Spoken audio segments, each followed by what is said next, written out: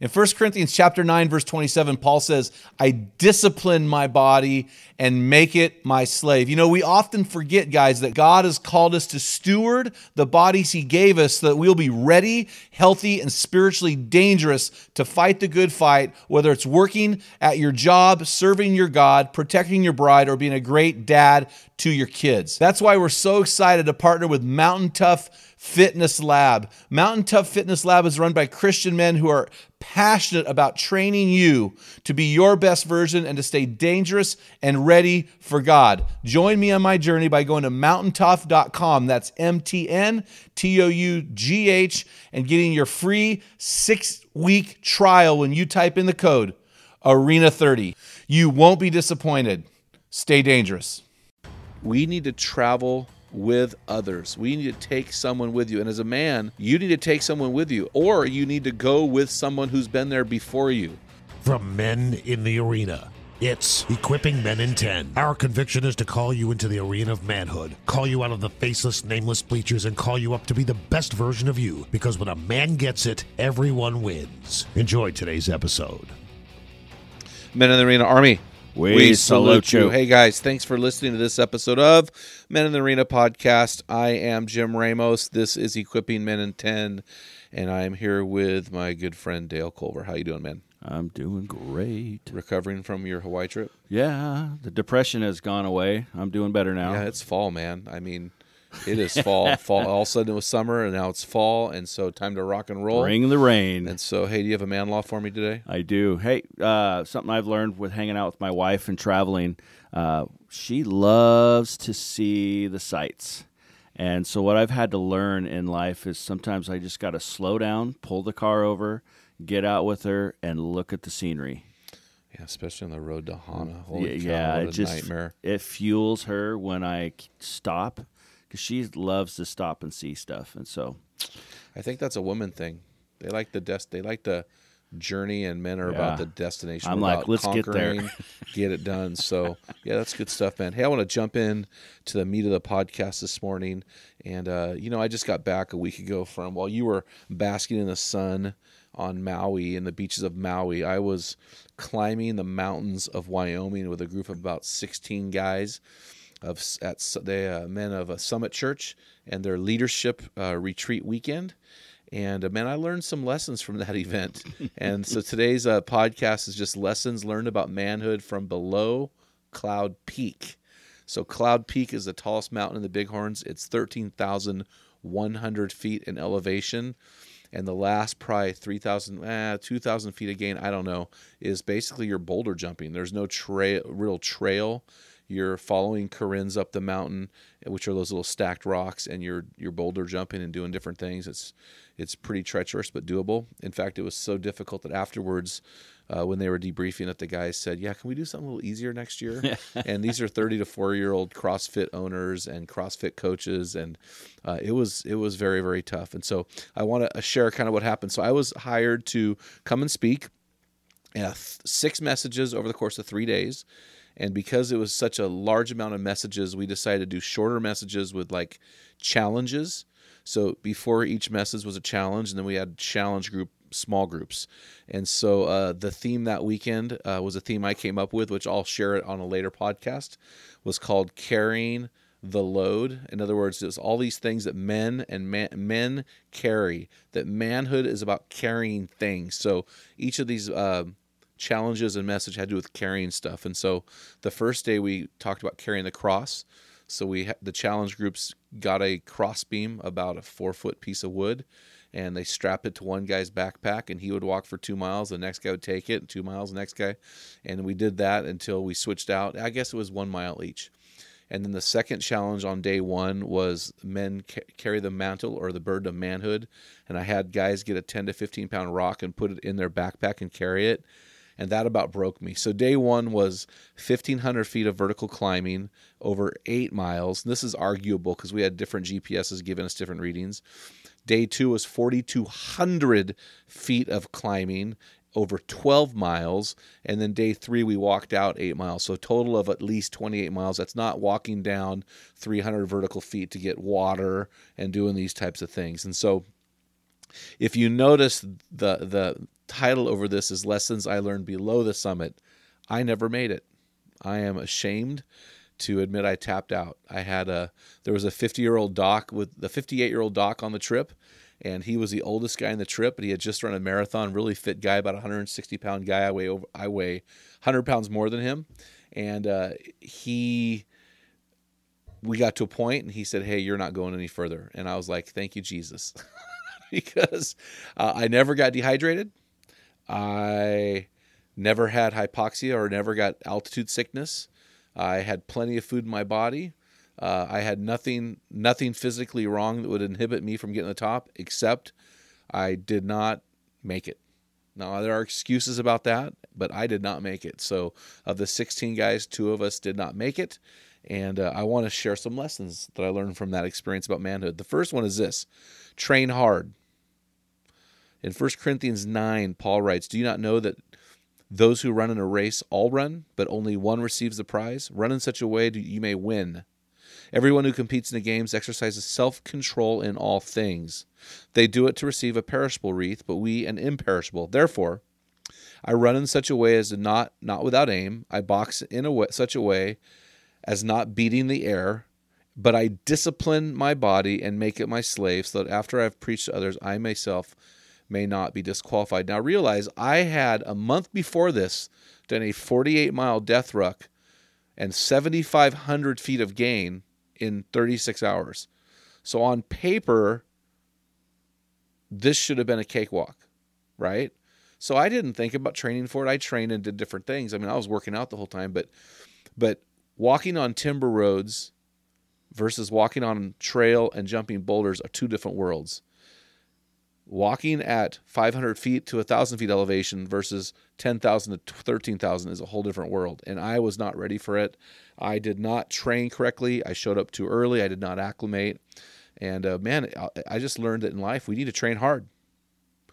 Men are the product of what they invest in themselves, period. If you're a loser at 50, I can tell you it's because what you did from 20 to 30 to 40 to 50. It's compounded over time. So you will become what you train to do. And so lesson number 1. Lesson number 2, travel light. Hebrews 12:1 says, "Therefore, since we have so great a cloud of witnesses," ironic because we climbed Cloud Peak. Well, some of them climbed it. "Surrounding us, let us also lay aside every encumbrance and the sin which so easily entangles us, and let us run with endurance the race that is set before us." So I traveled light. I actually had the lightest backpack of all the guys that packed. I thought I did the best job packing, but the next lightest man was a 200-pound man. So I outweighed the next lightest man by 60 pounds. The doctor who helped me, Dr. Dozier Tab, a good guy, he has a Georgia accent. He says, "Man, you just need to lose 30 pounds. I'm like, thanks, Captain Obvious. And so Dr. Obvious. And so that was what I learned. I need to travel light. And so right now I'm wearing a shirt that I have not been able to fit into in 2 years. And so I'm working on some things, and I'm excited. And I'm in shape, man. I mean, it's not that I walk in a room and people say, "Oh, that guy's a fat guy." But weight matters when you're climbing a mountain. And what you carry through life matters. And one of the things we talked to the men about was, what are the things you're carrying through life? Are you carrying bitterness, unforgiveness, hurt, addiction, family history? If we're dragging these things through life, they are going to weigh us down to get to the summit. The third thing is truth search. So we have train hard, travel light, and truth search. Now, I'm going to tell you something. This trip, the man who led this trip is actually one of our board members, Eric Loden. He completely undersold this trip. He made comments like, "Oh, I know an 8-year-old kid that climbed to the summit. Oh, it's hard. You got to take it serious, but it's not that big of a deal." He really underplayed this thing. And I wish he wouldn't have done that. Max Dupree, in his book, The Art of Leadership, said, "Leaders are dealers in truth." And what I probably needed to hear and what I needed to research was, what is the truth of this hike? If I knew the truth of this hike, it would have been a whole different ball game. I wouldn't have left at 9 a.m. On the day of our summit. I left at 5 a.m. Give me a 4-hour head start over the group. I might barely beat them. I needed to know the truth. So I do want to go back there and summit this thing. but I'm going to go back with a whole different set of circumstances and a whole different set of truth and reality. I think a lot of times we as men paint a picture of reality that is not reality, and we portray a truth out there that is not truth. It's fake news. It's fake reality. And so as a man, as a leader, we need to understand what is true here. Number 4, take someone with you. Man, I'm so thankful that I had this doctor. That we had a doctor, a veterinarian, a pastor, and a dentist. So no matter what happened to me, I would have been okay on this trip. But it's really funny because at one point I noticed guys started hanging back. And they were either the doctor or the vet, medical people. And I realized, oh, you're doing this for me. And even though I took care of myself well, I just didn't have the fitness at the top.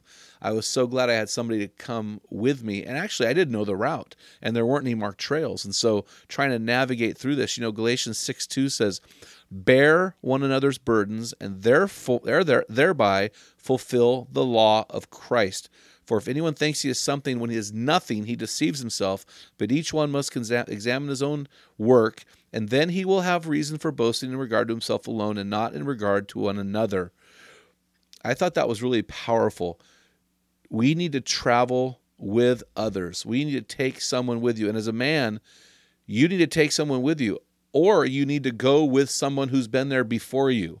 So that is a critical thing in life.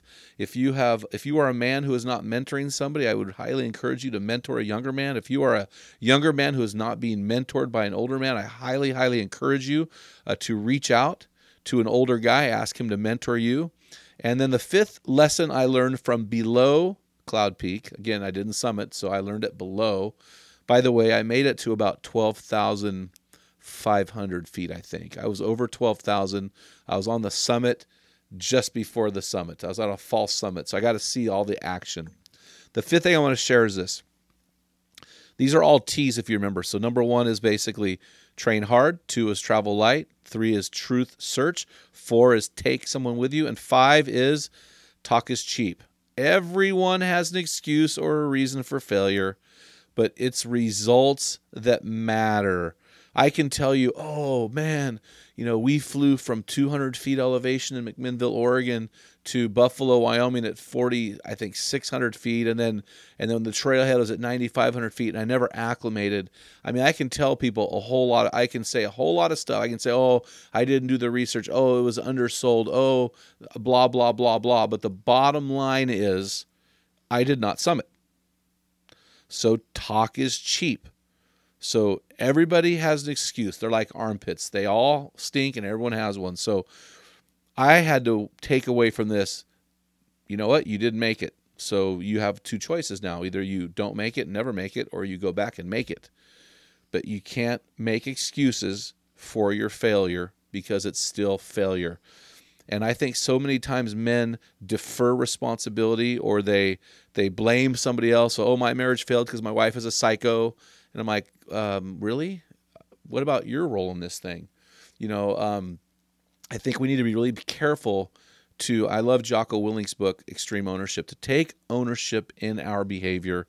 Yes, there are reasons. There are always reasons, but the bottom line is it's results that matter. So guys, I hope that encourages you in your journey to manhood. You get to learn from one of Ramos's many failures. Hey guys, head on over to the website, meninthearena.org. We have a brand new website. It's awesome. Grab your free electronic version of our 365-day bathroom book for men. It's a great book. You're going to love this book, guys. When you do that, we'll add you to our weekly equipping blast, and we will also get you involved in our website feed. So make sure you head on over there and sign up for those things right now. Guys, did you know that we are a nonprofit, crowd-funded organization that exists to inspire men to become their best version? Because of a large group of donors like you, we're able to freely offer this podcast to the 3Ms. Military, guys who are active military, missionaries, and men in underdeveloped nation.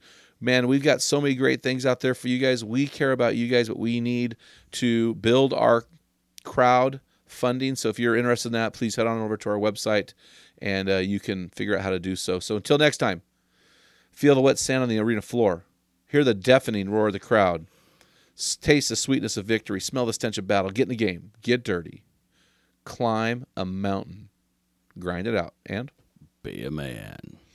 Equipping Men in 10 from Men in the Arena. If you hunger to be your best version, join us with thousands of men from around the world in one of our Men in the Arena forums. Join the forums on either Facebook or on the website at meninthearena.org. While you're on our website, remember to pick up your free electronic version of Jim's bathroom book for men, The Field Guide. Thank you for listening to this episode of Equipping Men in 10 from Men in the Arena. Remember, when a man gets it, everyone wins.